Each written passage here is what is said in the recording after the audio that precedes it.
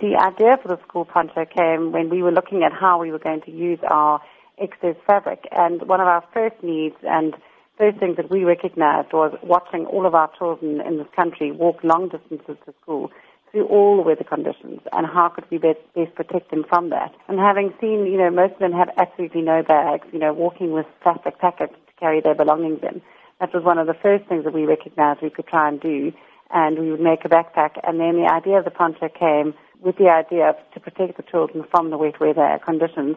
And the poncho doesn't just protect the child, it protects the bag and all the belongings of the child too. How does this project encourage entrepreneurship then? We aim to promote entrepreneurship by offering skills training.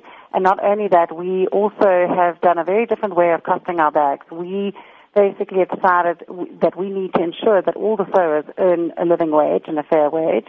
And so we work out how many bags in a day the average sewer could make. Not a professional sewer, but the average sewer.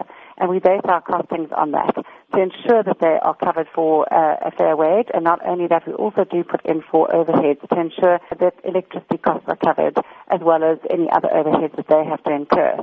But we do work with community organizations, and that's why we've added that in as well. How environmentally friendly is this project? The environmentally friendly part comes in a number of aspects. First of all, we weave our own fabric here in South Africa. So we have a factory in Pinetown, and we actually make the fabric ourselves. It's then treated specifically for dye sublimation in our plant, where we have a professional chemical engineer who treats the fabric for dye sublimation. Our inks are all natural inks, water-based, so they are unharmful to the environment.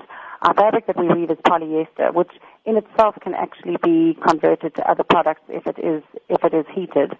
But our whole big point is to get rid of any excess waste going to landfill. So that's where it's environmentally friendly. And on the other end, where we actually donate 5% of all of our sales of the excess waste fabric products to the Bateleurs organization, which is a conservation organization.